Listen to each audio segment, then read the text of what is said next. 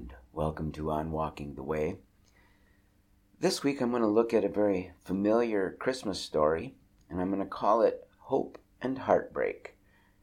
It's the story of the presentation of Jesus in the temple.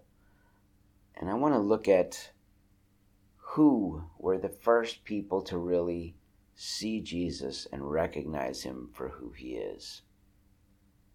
You know, reality, it seems, is never quite what we expect. Sometimes it's better, and sometimes it's worse, but very often it's an odd mixture of both. It seems even the coming of the Messiah, with all of Israel's hopes and expectations over the years, did not arrive as purely good news. It was, at the same time, the best news ever, and a sign that will be opposed. It will be the inauguration of salvation for all people, but not without pain. It is the revelation of God's salvation, but also the revelation of mankind's heart. So let's look at this week's passage and see what it has to say to us as we try to walk in the way of Jesus. Now, there was a man in Jerusalem whose name was Simeon, and this man was righteous and devout, waiting for the consolation of Israel, and the Holy Spirit was upon him.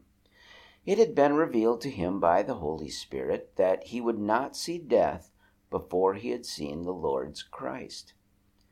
And he came in the Spirit into the temple, and when the parents brought in the child Jesus to do for him according to the custom of the law, he took him up in his arms and blessed God and said, "Lord, now you are letting your servant depart in peace, according to your word.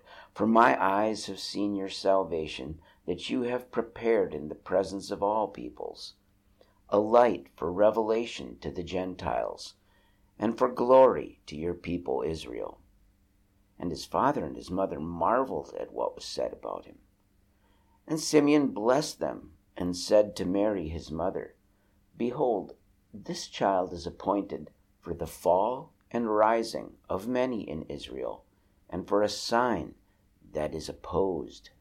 And a sword will pierce through your own soul also, so that thoughts from many hearts may be revealed."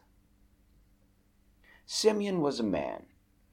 He was given no title in this story other than righteous and devout.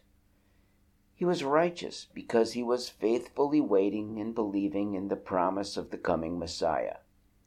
In the passage immediately following this one, we meet Anna, who was a prophetess from the tribe of Asher, also a nobody in Jewish temple hierarchy. She, like Simon, dedicated her life to worship and prayer, and who was, along with Simeon, given the privilege by God to witness this event. In both of these people, we see that they were not there because of their positions or prestige, but because of their faith and humility. God did not reveal himself to kings and priests, but to the faithful nobodies that trusted in the coming salvation of God. We saw a similar pattern in the stories of his birth. It was shepherds, and in Matthew it was foreigners that God revealed himself to first. In these simple, faithful people we find hope for all that wait faithfully on God. It has always been the case that those who seek God are the ones that find him, if they seek him in faith. It is the humble and the faithful that God still reveals himself to. This simple fact gives us all hope in this world filled with evil and pain. So let's look at the message of Simeon. Simeon first gives thanks to God for his faithfulness because, just as God promised, he's finally able to see God's salvation with his own eyes, though still only in its infancy.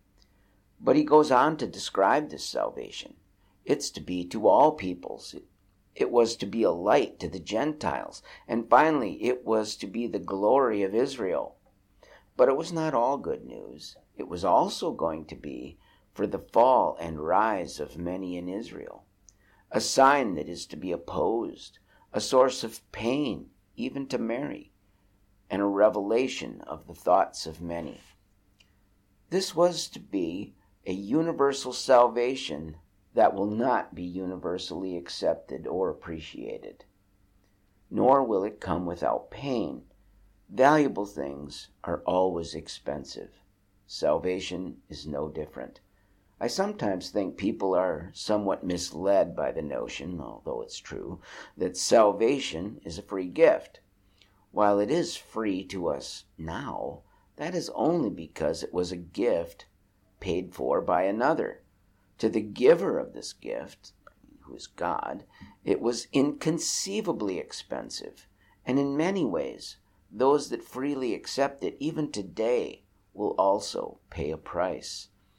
This prophecy makes the wonderful, joyful, disruptive, and painful nature of this gift of salvation clear. So what do we do with this today? Well, as I read this, I'm taken back to a time when the outcome of this birth is not completely clear. A time when hope and joy and anticipation and fear all swirled together in awe and wonder. I find myself amazed at how God values character and faith over knowledge and position. And I see again how God did not come down in triumph, but came as a nobody to serve, to heal, and to give his life for all those who would believe. So this week, I want to focus on faith and hope in God. I want to learn from the humility of the eternal Son of God and walk in that same mixture of hope and joy, anticipation, and maybe even a bit of healthy fear that Mary and Simeon and Anna had back then. I want to refresh my sense of awe that God would value nobodies like me and you enough to become one himself. And through his most unlikely, even shocking ministry of self-sacrificing love, he saves us all. Let's encourage each other to exercise this hope in such a loving and faithful God this week. Have a great week.